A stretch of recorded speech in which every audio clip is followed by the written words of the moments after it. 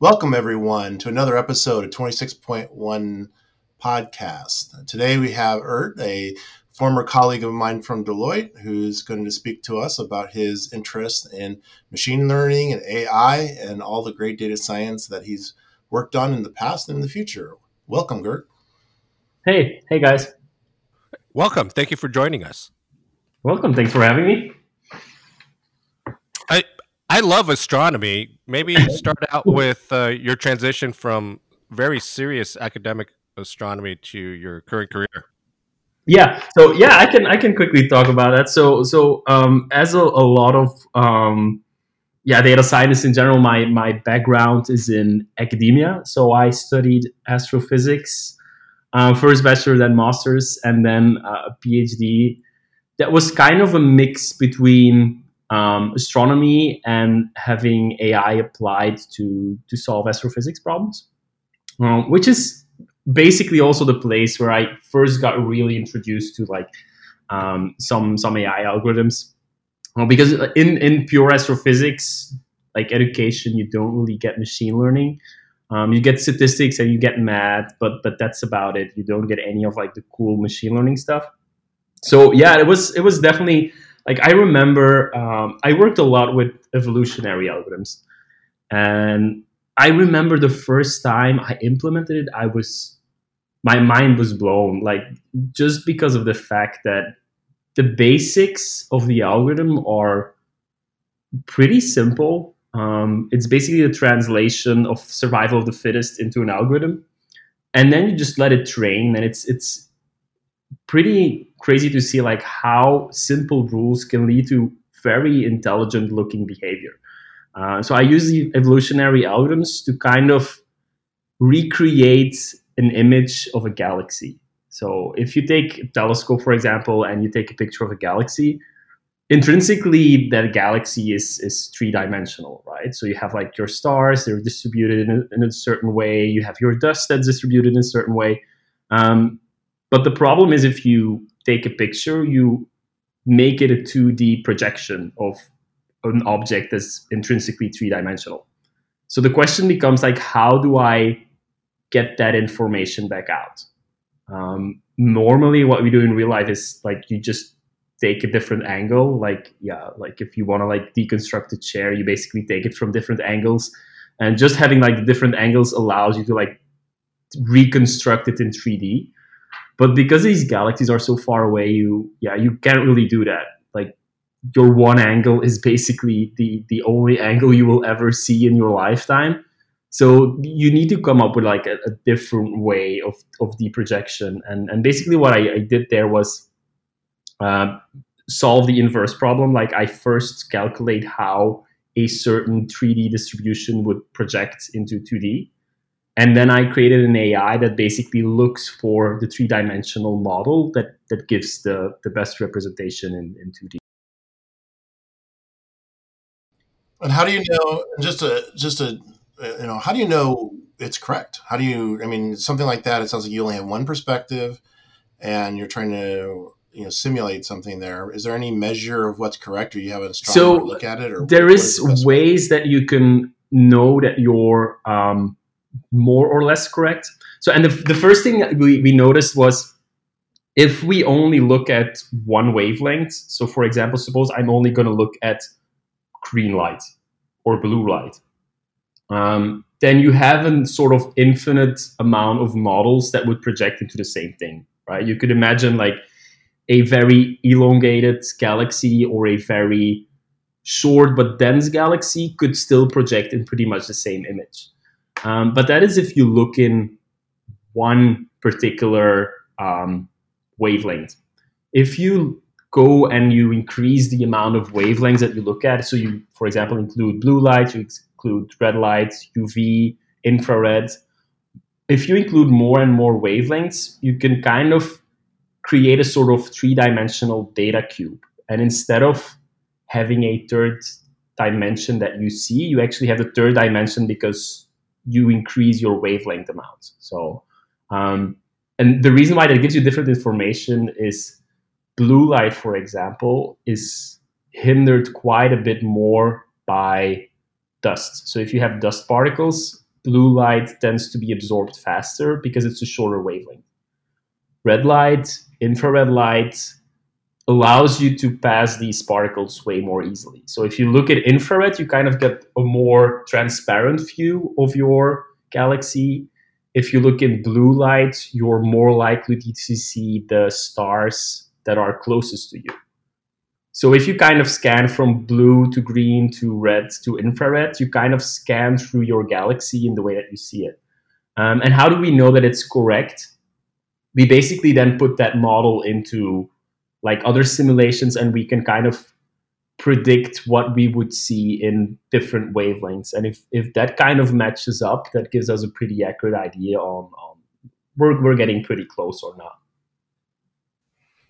How much data were you using for modeling? It sounds like the universe compared to the business problems you solve now. Oh, it depends on where, in what stage you are. If you really want to look at, for example, is this model doing correct, then you're not looking at thousands of galaxies, because that analysis like takes you quite a while. However, running the model, then once you know, like, hey, this model is validated and it works, you can run it on thousands, hundreds of thousands of images. So it's doable in that account. I think the problem in astronomy is usually the quality of data. And I know, like, okay, data quality, and you get messy data in business, you get messy data everywhere. But I would argue that in astronomy, it's even worse, just because of these instruments are very specific. You don't really always understand like how the data was collected, how certain errors could be removed. So yeah, it's definitely different from business in that sense, that there's not that huge of a community that you could like tap into. You kind of, you're a bit more on your own in that sense, in like figuring out what is the best way to clean your data. But yeah, it's doable. It's doable. And you were in that field, and then you went to Deloitte in Belgium, Yeah. correct? So How does this? Yeah. So how does it? The problems in that case, how do they, manifest themselves? You mentioned the messy data business, and all of our clients at Deloitte had perfect data, so I know what you're talking about. But walk us through that. How do you apply some of this machine learning to the problem cases that you had in Belgium, and then when you were on my team here in the U.S.? How do you go from there? And a lot of people are in this space. A lot of listeners are probably from academia too. How did you handle the transition yourself? So I think it was probably my most heard phrase my first year when I worked for Deloitte in Belgium. It's like, what does an astronomer do at Deloitte? Like most people couldn't figure it out. But once you start talking indeed about the problems, it's not that you have a huge range of very different problems in machine learning. Okay, you have different data sets, and there's very nuances and intricate like qualities for every specific problem. But in the end, it's kind of like, hey, you have supervised problems, you have unsupervised problems, and these are kind of your algorithms that you work with. And for example, like, what are like few of the first things that you see when you come to industry is indeed missing data, right? And how do I fill in those gaps?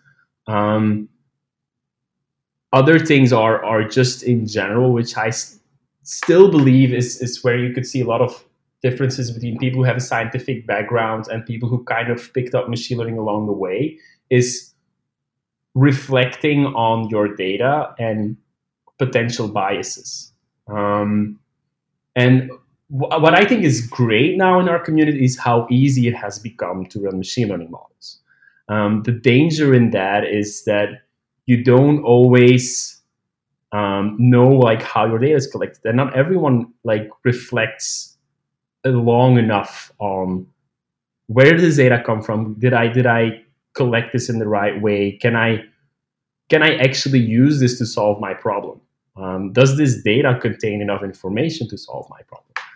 And that's where you can, like, the scientific method definitely helps you in dissecting that problem and getting to like a solution based on, like, yeah, the scientific theory. Like, you make a hypothesis, you test it, can it actually predict on something that you would like to test?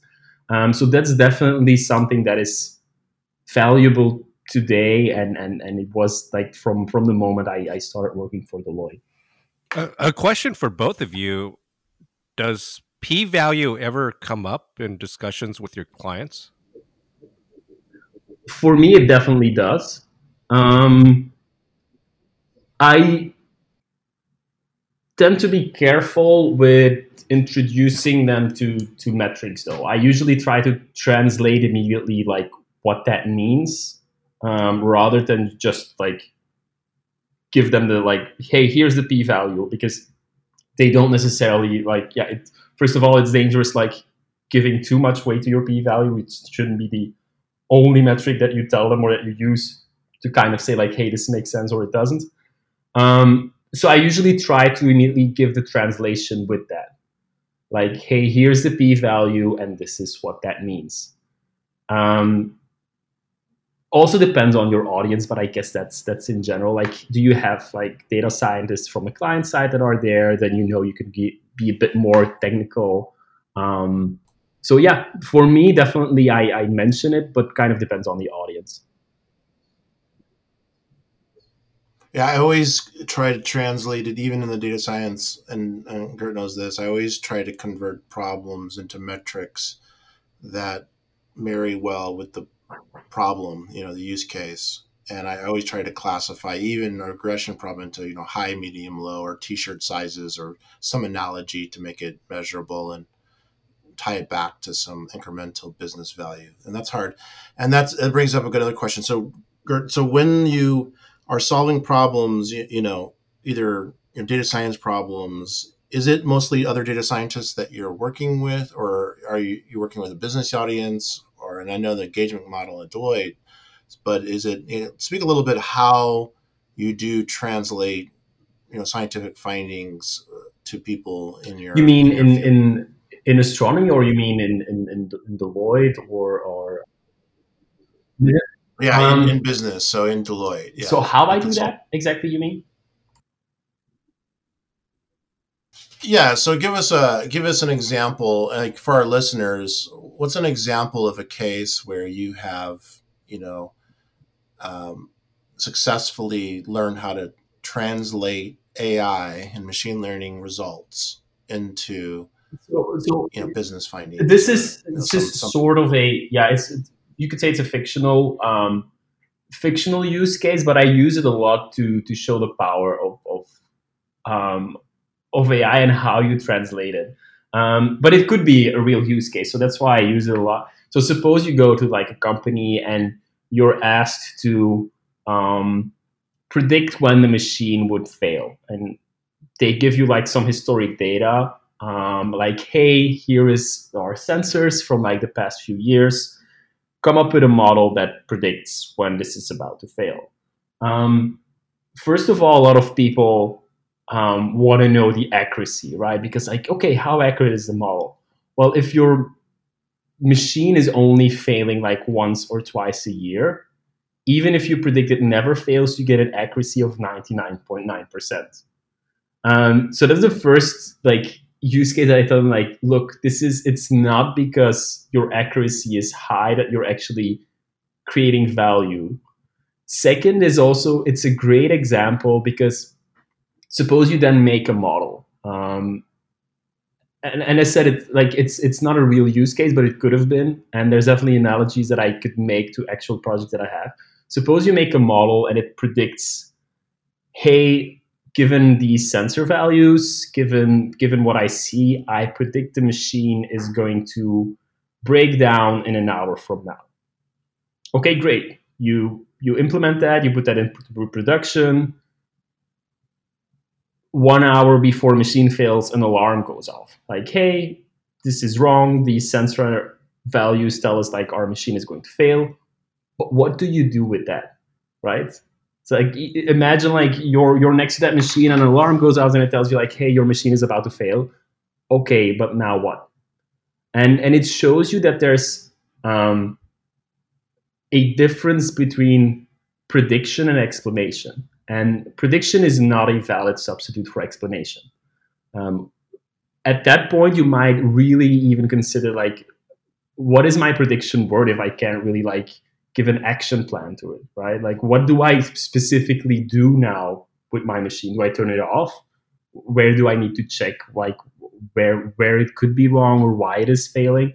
So it's I like to use that use case for a lot of these things because it shows you that if you would present this use case to a lot of data scientists, a lot of them would come up with very different ways.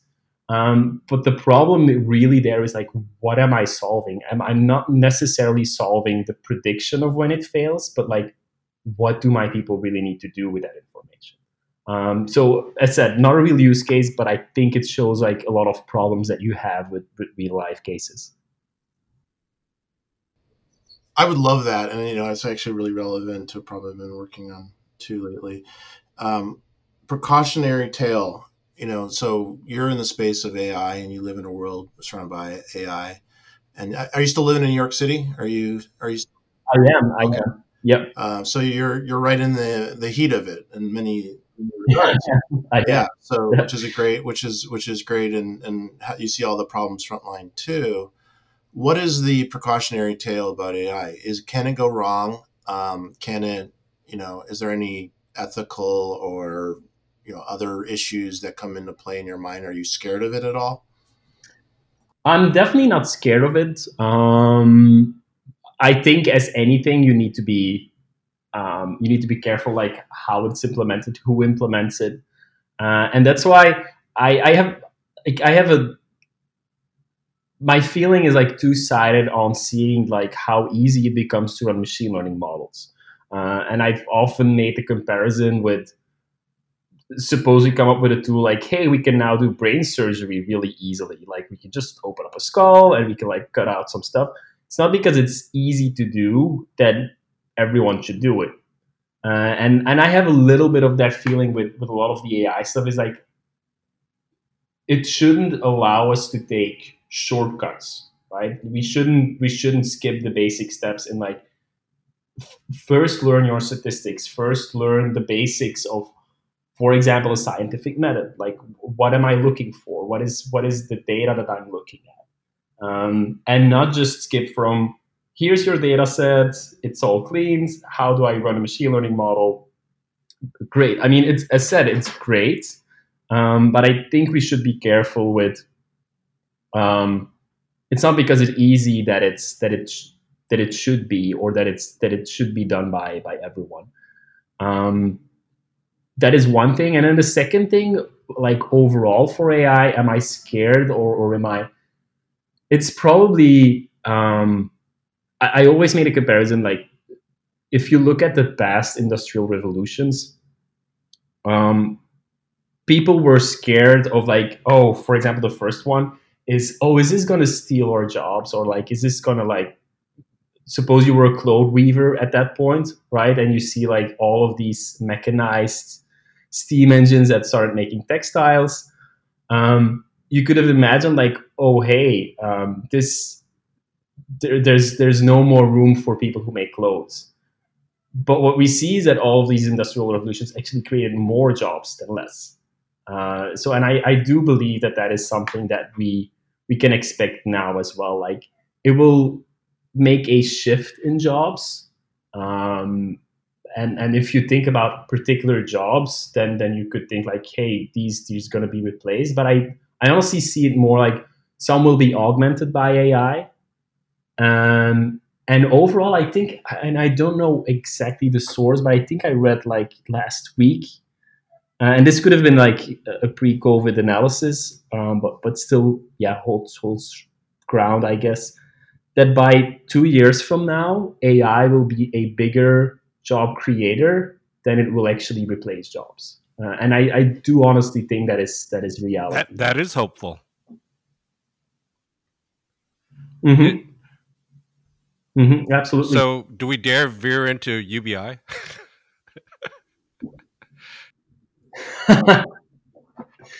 On what sense? Uh, there are some folks who are bullish on AI who also feel like it should be concurrent with seriously exploring UBI.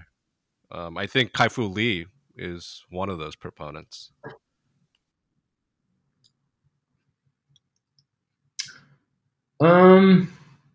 Yeah, it's a. I mean,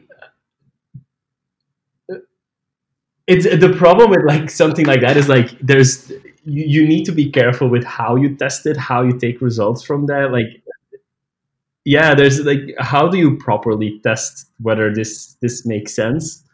I think in Finland or something they did a lot of studies around universal basic income, but yeah, like can we translate like how the Finnish community would deal with that to any place in the world? So it's an interesting discussion, and I'm definitely not the right person to even like think about.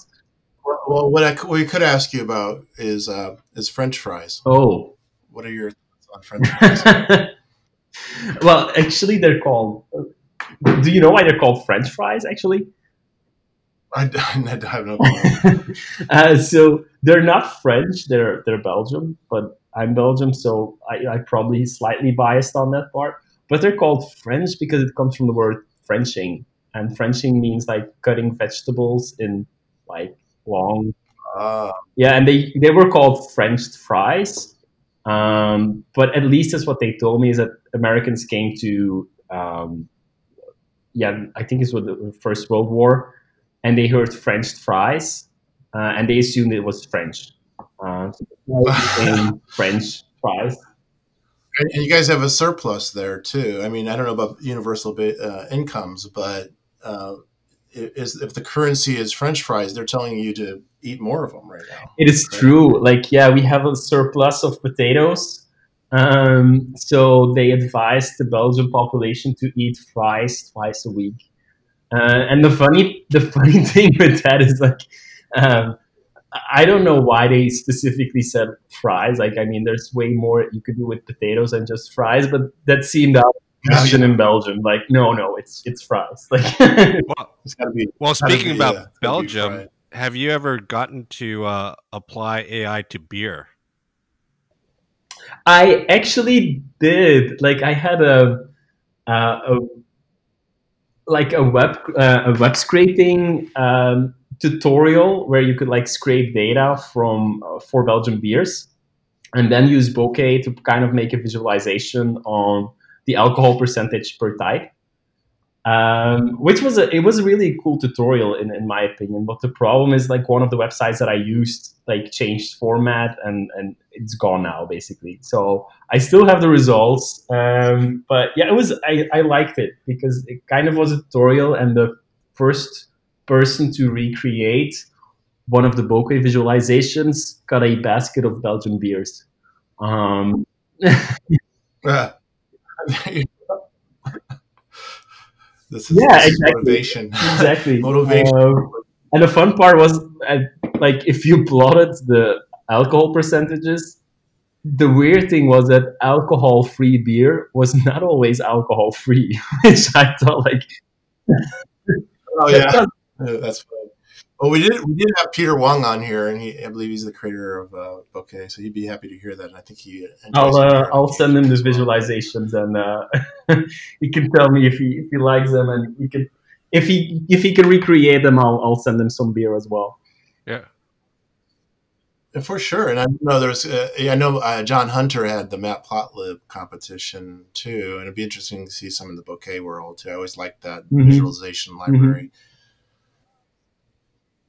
Well, so how do you people find you? Do you want to leave? Do you want to have a leave behind or something? Kind of.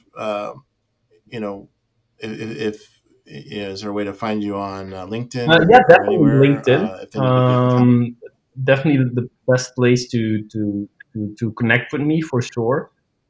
Apart from that, I was working on a website, but like I still need to work on it a little bit more. That's a good thing about the quarantine is like you can get like a lot more time to work on those ideas that you had in your head for a while.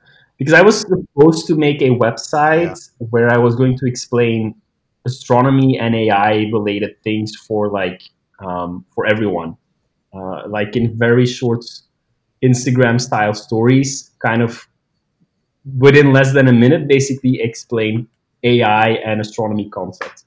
And I've been doing that before. No, that'd be great. I was thinking of what is her name, Julia. I forget her name. She's big in the Python community. She does these little cartoons and she tweets them out about Unix and Python and stuff. It's been really successful. That'd be great to have that for astronomy. I think a lot of people would educate. I know whom you're speaking of. She's from the Montreal community. Yeah. Well, probably I could add the reference at some point. Well, it was great having you on. Stick around for a second, but thank you for being on. It was really fun. It was really exciting. This goes by real fast, even like 26.1. Now that I finally get where it comes from. Thank you very much, Gert. Great meeting you.